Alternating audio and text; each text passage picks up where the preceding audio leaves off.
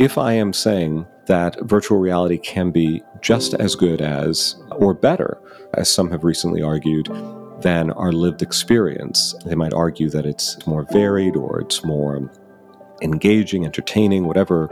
But what I wondered is whether that's not increasingly plausible to the degree that through our devices we've already attenuated our experience of the world, that we've so narrowed our vision that we're no longer sensitive to the wonder, the beauty, the remarkable character of the world that is present all around us at all times, even if we are not necessarily extremely wealthy or have all of our consumer dreams met, that there is still a remarkably beautiful and engaging world around us, communities that can be rich and vibrant, such that if we have lost sight of that, right, through the narrowing of our vision through our devices, then that idea that the virtual world can be just as good or better might be more plausible. We've already maybe have impoverished our experience somewhat voluntarily in such a way that it makes it seem feasible to say, well, sure, let's just continue to augment the virtual experience and it'll be just as good. Whereas I think somebody who might be more attuned to these goods and this beauty would find that argument just on the face rather ludicrous. Welcome to Freedom Matters, where we explore the intersection of technology, productivity, and digital well-being. I'm your host, Georgie Powell, and each episode we'll be talking to experts in productivity and digital wellness. We'll be sharing their experiences on how to take back control of technology. We hope you leave feeling inspired, so let's get to it. This week we welcome Michael Sukassis, author of the revered Convivial Society, a newsletter about technology and society. He is also Associate Director of the Christian Studies Centre of Gainesville and has written for The New Atlantis, The New Inquiry, Comment Magazine and Real Life Magazine. He is also the author of a forthcoming book, 41 Questions, Technology and the Moral Life. In this eye-opening conversation, we discuss how tools influence our interactions with our environment, how to think about attention, why Twitter is a devil's bargain, and how virtual reality may well be utopia unless we start to look up. If this episode makes you think differently about technology, then email us at podcast@freedom.to. We'd love to hear from you. Michael, welcome to the Freedom Matters podcast. Thank you so much for joining us this afternoon. It was a pleasure. Yeah, honored to be on here. Also thrilled to just hear that you are also a freedom user, which we didn't know until we just started having conversations. Yes, absolutely. And as I confess, I should probably use it more than I do. So I wanted to start by just getting to know you a little bit more. As we were talking before about how your private life is quite difficult to work out online, which is, I guess, in keeping with a lot of what your writing is all about. And I'm interested in less about what you do, but how your writing, given this is a series on self and self-discovery, I'm interested to understand a little bit about how your writing over the years has helped you to learn more about yourself. And if that is something you've considered as your writing career has progressed. Yeah, certainly. The first thing that comes to mind, it's a dictum that's certainly not original to me, but that I think holds true, at least in my case, and that is that I have found that writing clarifies thinking, or that writing even is a form of thinking. And so I began writing online in an effort to help me think through. I was in a graduate program at the time to process books that I was reading, arguments that I was encountering, and trying to express through writing. It certainly crystallized and clarified my thinking on the various topics that I was learning about. So it's certainly helpful in that regard. A lot of my writing about technology simply stemmed from an attempt to pay close attention to how technology was shaping me, or how it was making me feel, or how it was shaping my perception of the world.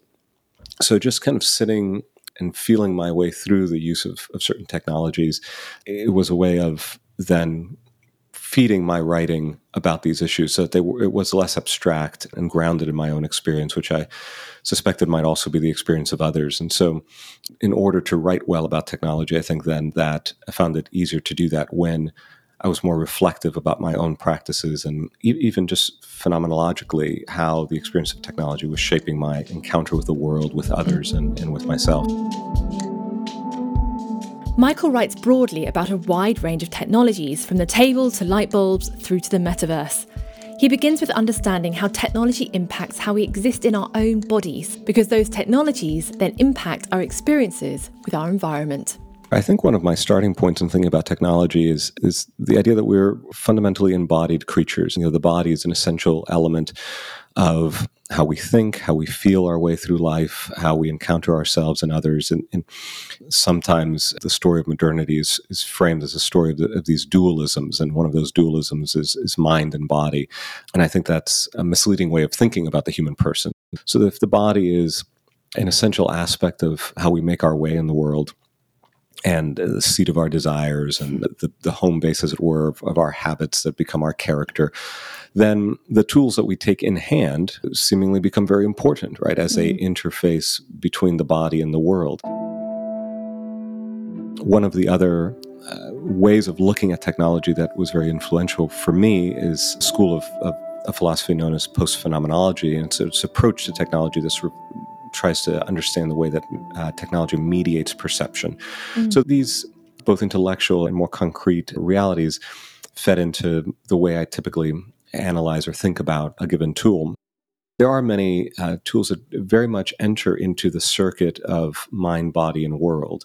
And so to just pay attention to how that circuit is shaped or disrupted or augmented or strengthened or whatever the case may be by the tools that we introduce into that circuit, I think is a very valuable way of thinking about our technologies. And a lot of it is a matter of even just how we carry our body. What postures do certain technologies induce in us? What do we find our bodies doing in response to our interactions with technology? I think it was Linda Stone, a researcher who a decade or more ago coined the term email apnea to get at this interesting habit of breathing in a very shallow way when we're interacting online. She's expanded this beyond email to just our interactions with computers generally. And so that's a very interesting bodily consequence of what we might ordinarily think of as a kind of purely intellectual activity. So being attentive to all these things, or even to the way that lighting affects our circadian rhythms, these are all ways, I think, of thinking about the consequences of technology when you start with this premise that we are embodied creatures and what happens to our body matters to us greatly. All I can think about as you're talking here is these kind of the images of the devolution of man as we become more and more hunched again over our screens, sort of curled back to whence we first came. I remember an early meme to that effect. And when you think about that, and obviously we're quite interested in screens in particular, what have been your observations in terms of how portable or even kind of computers have started to impact the way that our body is able to express itself in its environment? Where my own thinking goes immediately here is, for example, to what happens to our openness to the full range of the world and the experience beyond our heads when there is a beacon to our attention that's always with us, that we carry always in hand. I will confess, and I've confessed this publicly before, I don't have a smartphone in part for this reason, and I find that I certainly don't have the willpower to resist to the degree that I would like to, the way in which I might respond to every particular prompt or notification, or even apart from notifications, to just seek the phone for a distraction. And so when I'm in the world, walking down a street, sitting outside somewhere, interacting with another person, that temptation, for me, it takes the structure of a temptation, is very powerful. And it redirects my attention in ways that I think are often unhelpful. I would say primarily what I would think of the portable, ubiquitous screen, even sometimes when we don't necessarily even have it in hand, but just because it is accessible, it is almost an accoutrement of the body, may limit our vision, our experience of the fullness of reality that unfolds before us. And I think there's good reason to avoid that, not from the premise that the smartphone is of itself necessarily a bad thing, but that there are good things that are worth attending to. There are habits of attention that are worth cultivating, and that this tool, for some people, myself included, sometimes becomes an obstacle to the cultivation of those habits of attention and care, and even contemplation of the world beyond my own head. And that actually brings me really nicely on to the next point, which is another area of your writing that I found really interesting, is this concept of the discourse of attention, and actually what what is attention and why is it important. And there has been lots of people we've spoken to, even on the podcast, been talking about how smartphones are effectively just an attack on our attention, and distraction has never been more easily available. But I think what you've done is asked a really important question of actually, hang on, if our attention isn't going into these devices, where actually should our attention be going, and what is good attention? And lots of people talk about how it's very dangerous now that we can't sit down and read a book. And I think you asked the important question of actually, is that what we need to be doing? Is that what attention really is? So perhaps you could elaborate a little bit more on your concept of attention and why this sort of questions around attention are really important.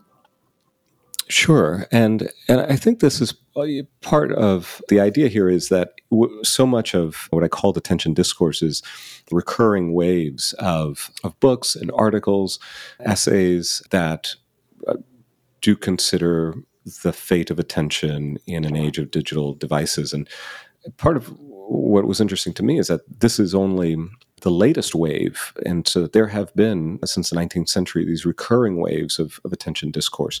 But a lot of the writing over the last decade about attention, and I certainly wouldn't say all of it, but a lot of it analyzes the ways in which digital devices may be hampering our capacity to pay attention to the world. But I thought it was a good occasion to ask, what exactly ought we to be paying attention to?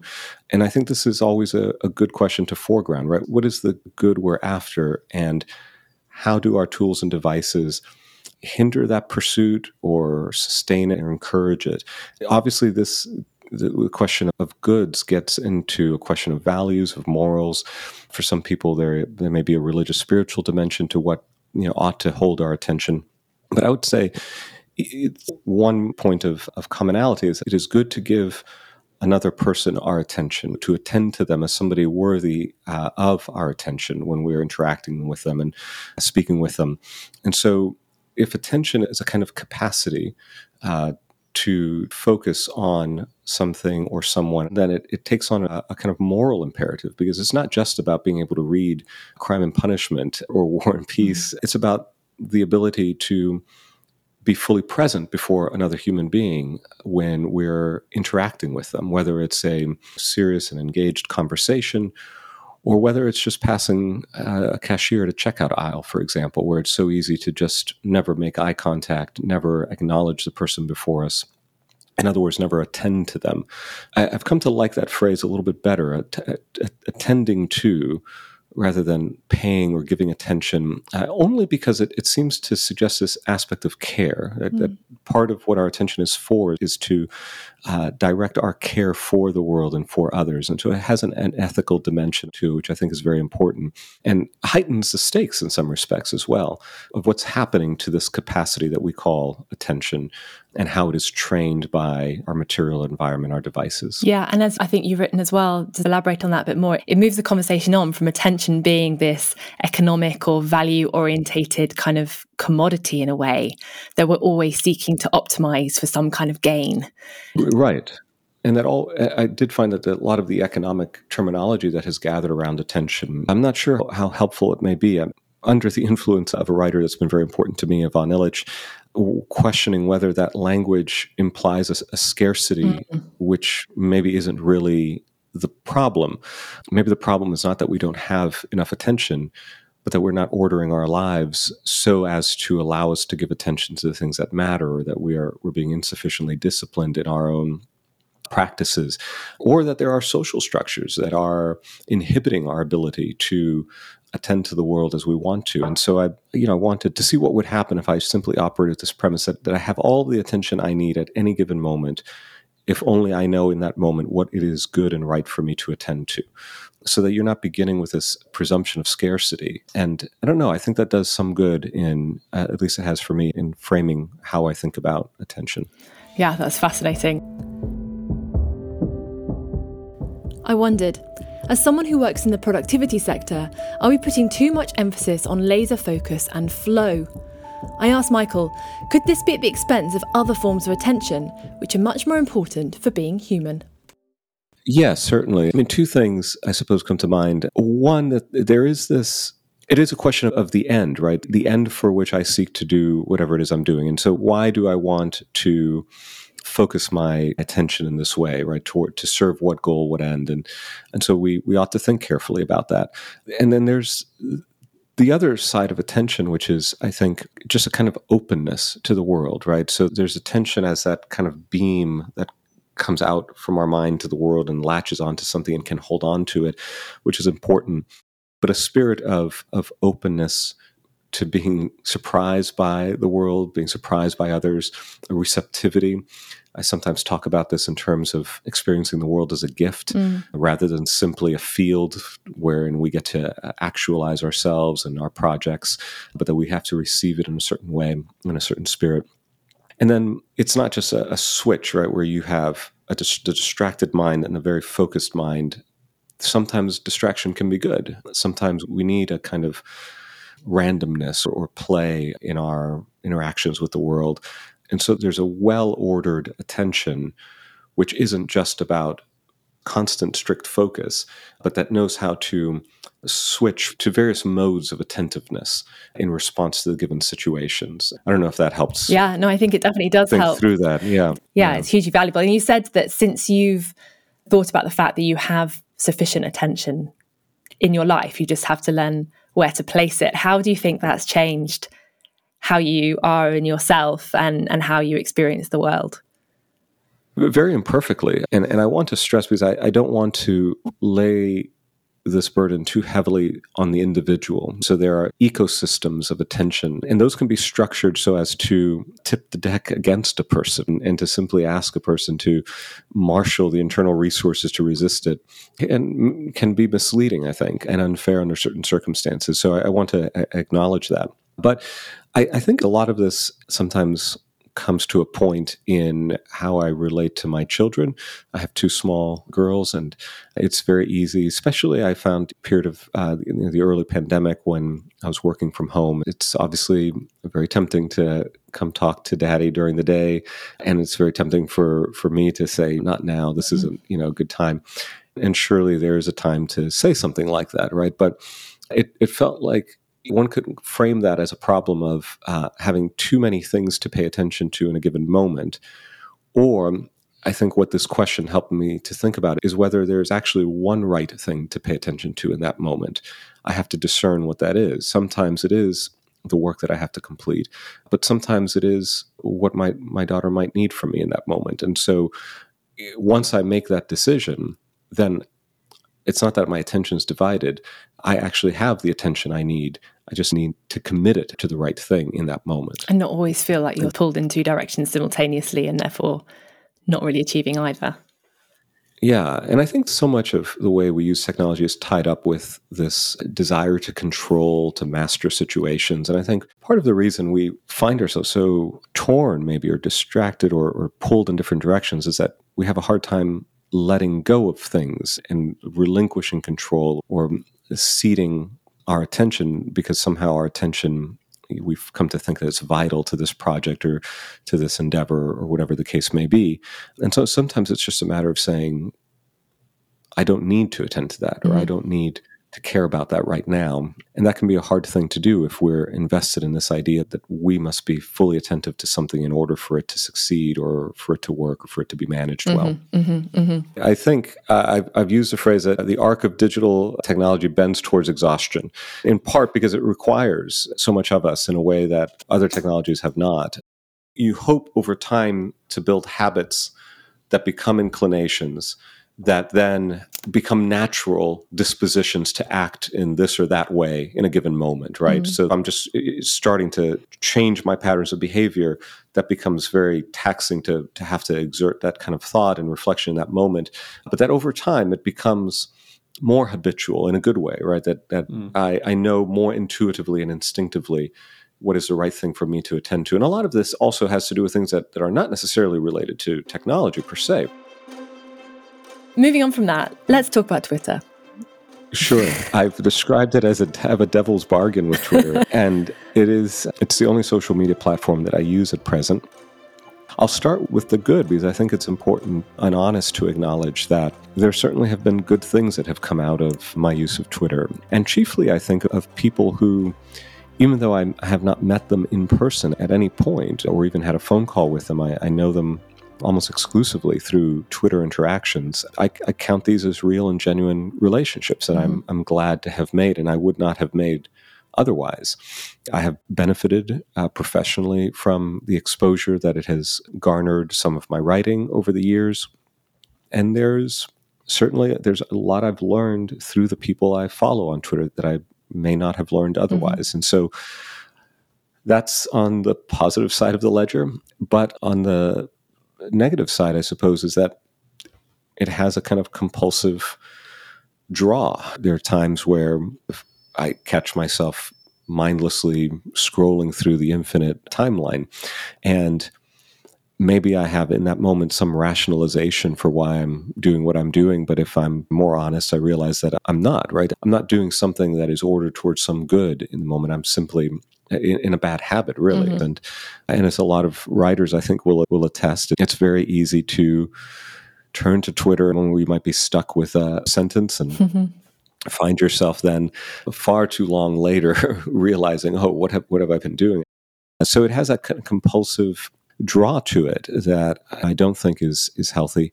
I think I've managed not to make a fool of myself too badly on Twitter, but obviously for some people that may be a little harder to do. I think it incites the passions in a way that obviously has been unhealthy.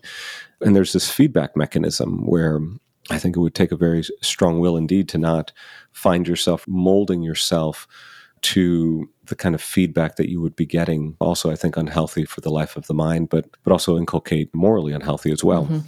There are some days where I think just need to log off and be done with it. And I think I've tried to more recently just aim at a stricter moderation of my use of the platform. Yeah, and I love how you also make the observation that, I'll try and quote you here, Twitter diverts attention, whether we are on the platform or not, by focusing the attention of journalists, politicians, celebrities, pundits, academics, etc.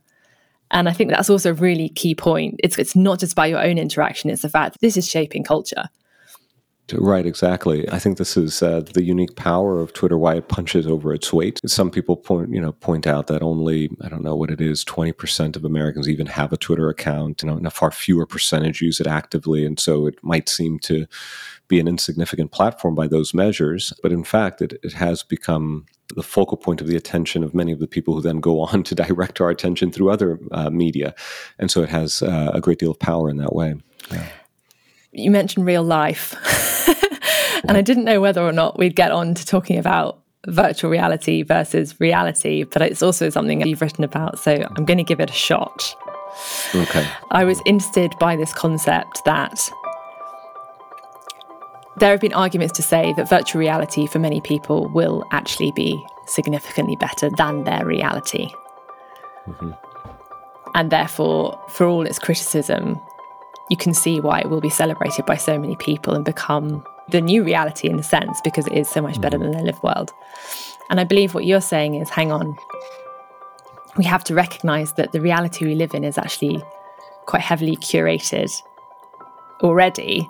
And there is a lot that we can do to change the structures that are in place to make it better in real life, so that the virtual world isn't actually better. Is that correct? And can you talk to me a bit about these various layers of reality? I think that the moment I began thinking along those lines, I think it was a post where someone was arguing, I think in the attempt to be somewhat provocative, that some people have reality privilege, and that is why they are critical of virtual reality, because their lived experience is quite pleasing, right? And that many people in this world don't have that kind of privilege. And for them, as you explained, virtual reality may be a respite. And I think my point here is in part simply that this can be used obviously as an excuse to stop trying to make our communities, our cities, our society more equitable, more just, more conducive to the flourishing of all of its members. So it's as if we're saying most people or some large segment of society will just never have the kinds of privilege that others do, so might as well just plug them into the matrix, so then at least they have this simulation of a good life. And I think that strikes me as an incredibly self-serving argument to make by those who would be creating these tools. And I would obviously want to continue to work towards a more just, equitable, and good society in which human beings from all segments of society can find a measure of satisfaction, their needs met, a measure of joy and meaningfulness in their own lives without needing to, in essence, distract themselves from their lived experience and be engaged in these virtual worlds. And I think that part of what you were drawing out as well is, this, that there's a trajectory of sorts. So if I am saying that virtual reality can be just as good as, or better, as some have recently argued, than our lived experience, they might argue that it's more varied or it's more engaging, entertaining, whatever. But what I wondered is whether that's not increasingly plausible to the degree that, as we discussed earlier, through our devices, we've already attenuated our experience of the world, right? That we've so narrowed our vision that we're no longer sensitive to the wonder, the beauty, the remarkable character of the world that is present all around us at all times, even if we are not necessarily extremely wealthy or have all of our consumer dreams met, that there is still a remarkably beautiful and engaging world around us, communities that can be rich and vibrant, such that if we have lost sight of that, right, through the narrowing of our vision through our devices, then that idea that the virtual world can be just as good or better might be more plausible. So there's a trajectory where we've already maybe have impoverished our experience somewhat voluntarily in such a way that it makes it seem feasible to say, well, sure, let's just continue to augment the virtual experience and it'll be just as good. Whereas I think somebody who might be more attuned to these goods and this beauty would find that argument just on the face rather ludicrous. But it's interesting, isn't it? Because actually it's a rhetoric that has existed for most technologies. There's always the promise of improvement. It's the better way of doing it. It's the easier way of doing it, the more entertaining, the faster. I mean, that's why we use technology. But I think what you're saying is, or I don't know, but it's sort of, we need to be eyes wide open about that rhetoric and be able to look critically at the other side of the story that isn't being told. Sure. And I think that maybe the concept of thresholds is helpful too. It's one thing to find that a tool is helpful in, I don't know, improving the way I prepare a certain meal or the way that I construct a house. It's a tool that is helping me shape the material world. And some tools do that, but that doesn't necessarily mean that because some tools have done that and have been used to do that, that every tool, every device that is ever made subsequently will serve the same function. And so this is, I think, part of the trap of the word technology. We use the word technology to designate any, blinding number of realities. And then we are tempted to make judgments such as, well, technology is good or technology is bad, when I think it's much more useful to think of specific technologies and tools rather than to just assume that, to take the position technology is itself good or technology is bad or whatever. So it's important to see what each technology promises, whether it meets those goals or not, and whether it doesn't cross certain thresholds beyond which it becomes counterproductive. That's also language from Ivan Illich, where the idea is not that a technology is good or bad necessarily, but that it to a certain point, achieves something good and meaningful. But if it reaches a certain scale, if it becomes sufficiently dominant in some area of life, monopolizes some particular cultural sphere, it then flips into being counterproductive and maybe even ultimately destructive. And so that's not a matter of just deciding this technology is good or bad, but to find its right place on this particular spectrum of use.